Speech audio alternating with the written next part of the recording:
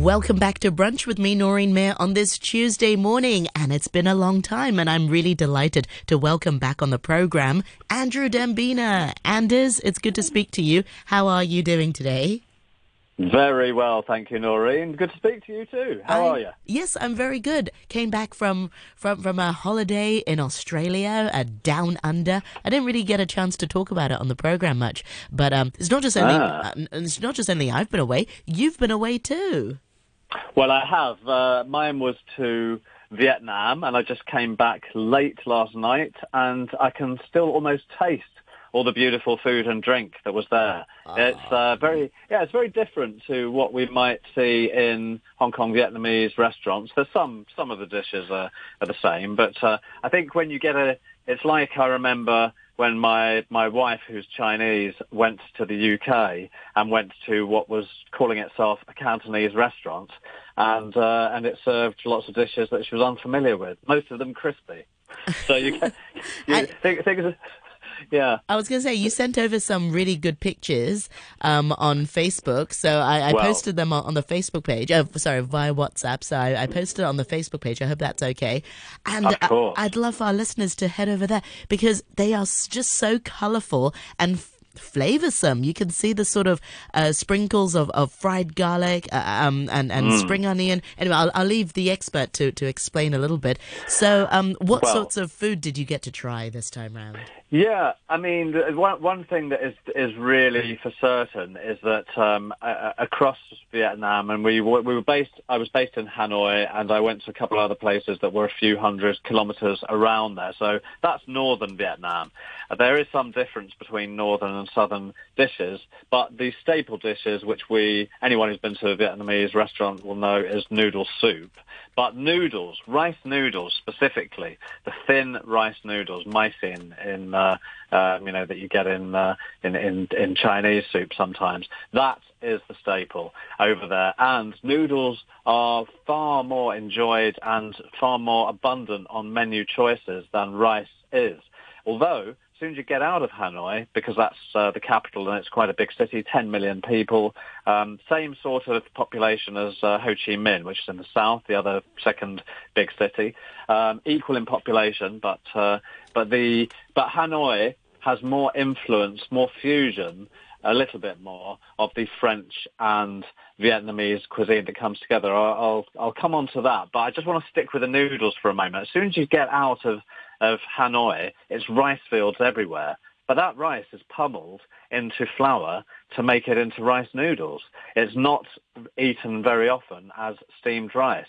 It's on the menu, but you hardly ever see people eating it. And you don't see too many fried rice dishes either. They're there, but they're just less popular with the palate of local people. So therefore, we wanted to try a lot of different types of noodles.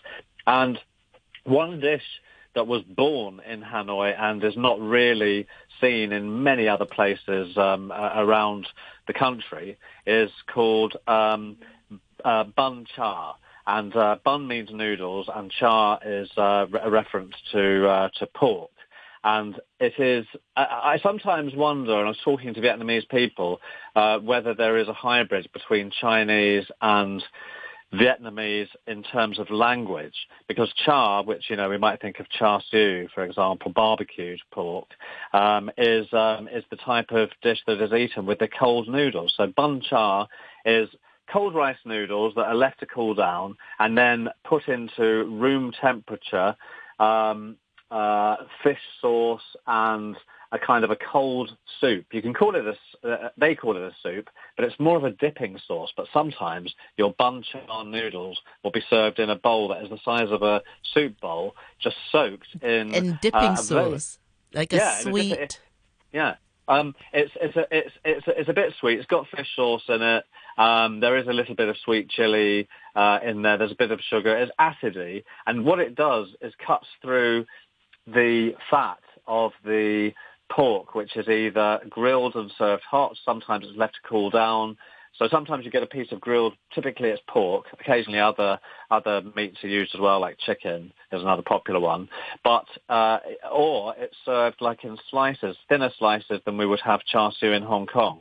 that are served on top of the noodles like that.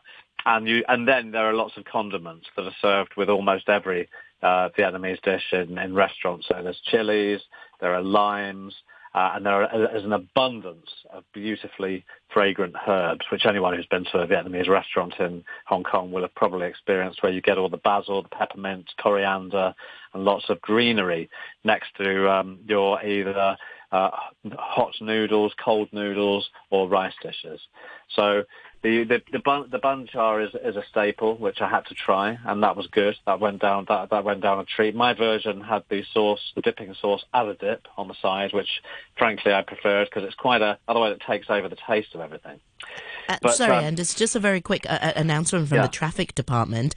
All lanes of the slip road leading from the Western Harbour crossing to Connaught Road West Central bound, which was closed due to traffic accident, has now reopened to all traffic, but the traffic queues will take some time to disperse. So citizens, please note that KMB services have been affected, and those who are heading to Central, please consider using other public transport services such as the MTR. Right. So speaking of Vietnamese food, apart from the rice noodles, there's also the really nice sandwich that I really, really like as well. Did you manage to try any of those? Certainly did. Had a couple of those, Noreen, you betcha. And this is going back to what I just briefly touched on earlier, that there's an influence from the time that the French were in Vietnam. You know, Vietnam was a French colony. France had some stakes in different parts of Asia as a colonial power. And so in Vietnam, that lasted from 1877 until 1954, 77 years, a lot less, let's say, than the British colonization of Hong Kong, which was double that approximately, 150 years. Yet, the remnant, I would say, of French cuisine is far wider than we have here in Hong Kong. And the banh mi, which is that's right, banh mi, the baguette bread with the sandwiches inside. Exactly. Banh mi really, literally means baguette in Vietnamese, but it's used as a term in restaurants and on menus to mean a filled small version, like a kind of sub-size sandwich. So probably, let's say, a third of a normal long baguette. They're nowhere near as chewy. They're much, much lighter, but they still taste like a very delicious. Actually, their lightness and airiness, instead of the chewiness that's one of the characteristics of a true French baguette, makes them lighter, easier to digest in the usually hot weather in Vietnam. But they've also got the inclusion, the fillings have some staples in there. Not every time if you ask for it without this, but one of the prime ingredients is pâté, which comes from France. I mean, originally, that's where the idea came from. It wasn't a Vietnamese thing. So duck liver or chicken liver pâté is used as a kind of a base. You could think of that as some people might put margarine or butter into a sandwich. They'll put in this quite rich pâté, but it's not that heavy. Then you can choose from different fillings. So the traditional ones are different cuts of meat that can go from... Pork is really popular for this, but you can also have beef and chicken. And in street stalls, you'll notice that all internal organs will be used, gizzards and intestines, and you can have all of these that have been pre-cooked. They've been poached, they've been sliced, and they're ready to go. I've got to say, the cleanliness of street stalls in Hanoi, and I don't mean only in sort of more touristed areas, appears to be very clean. And me and my travelling companion, Mrs. D, certainly didn't get any sort of tummy problems while we were away. But we did. Good. Yeah. But the the banh mi or the baguette, that's one French influence, and another one that I can't avoid mentioning is coffee, because that 77 years of colonization brought eating and drinking habits, as I mentioned, into the country. And coffee was never grown in Vietnam before the French landed there. They actually started the plantations around the country, which is, a very important part of the Vietnamese habitual drinking pattern. They love a very, very strong coffee. If I remember rightly, you're not really a big coffee drinker, are you, Noreen? Correct. Yes, I'm not a big coffee drinker, but Vietnamese coffee is quite nice. I enjoy watching the drip coffee, and they add some condensed milk, sweetened condensed milk. That's kind of nice. It is. But it is super strong, and the classic mix of beans, which goes back 100 or so years ago, was to use Robusta beans, and that's the really bitter, very, very strong stuff, but mixed with a bit of Arabica, which is the more lighter, fragrant, and more expensive beans. They'll mix those two together, so there's a kind of a nice blend. And traditionally, the people there seem to prefer, and have always preferred, black coffee. But yes, there is the condensed milk, and I go for that because it's super strong, and Mrs. D goes for tons of it because it's really just to take the edge off that bitterness.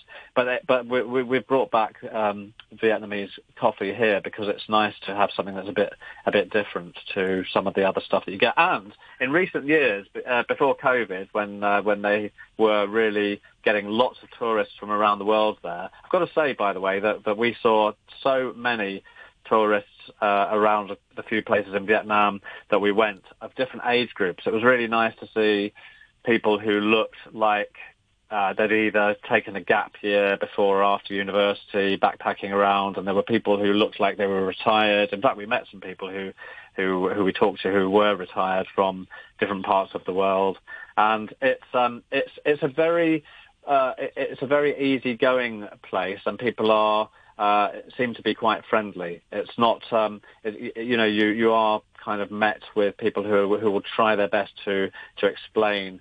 And with these days also, with getting a SIM card in any country, you can basically ask or check if you have any dietary requirements, what is in things. For example, if you think something might look as if it has meat in it and you can't eat a certain type of meat, you can ask about that, which was good for Mrs. D, who doesn't eat beef, and that is very popular. So the French influence also goes on to using butter in some cooking, and the photo that you mentioned before, which you put on Facebook, Noreen, is of a small seafood street that we stumbled upon in Hanoi after going out of town for a day trip, and there was lots of chilled seafood at amazing prices compared to Hong Kong. It just looks they were so very, very colourful, fresh. and exactly. Great picture. Yeah.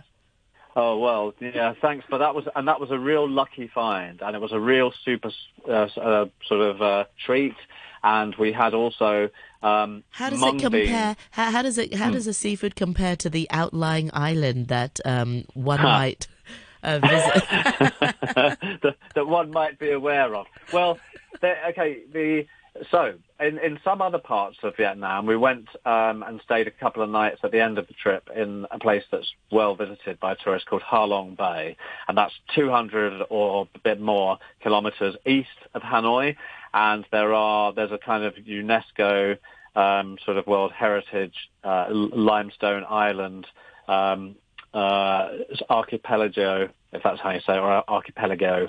So there's lots of islands that and lots of great seafood around there. There they have what you would see on the outlying islands and in New Territory, Sai Kung, and other places in Hong Kong, live seafood displayed in tanks.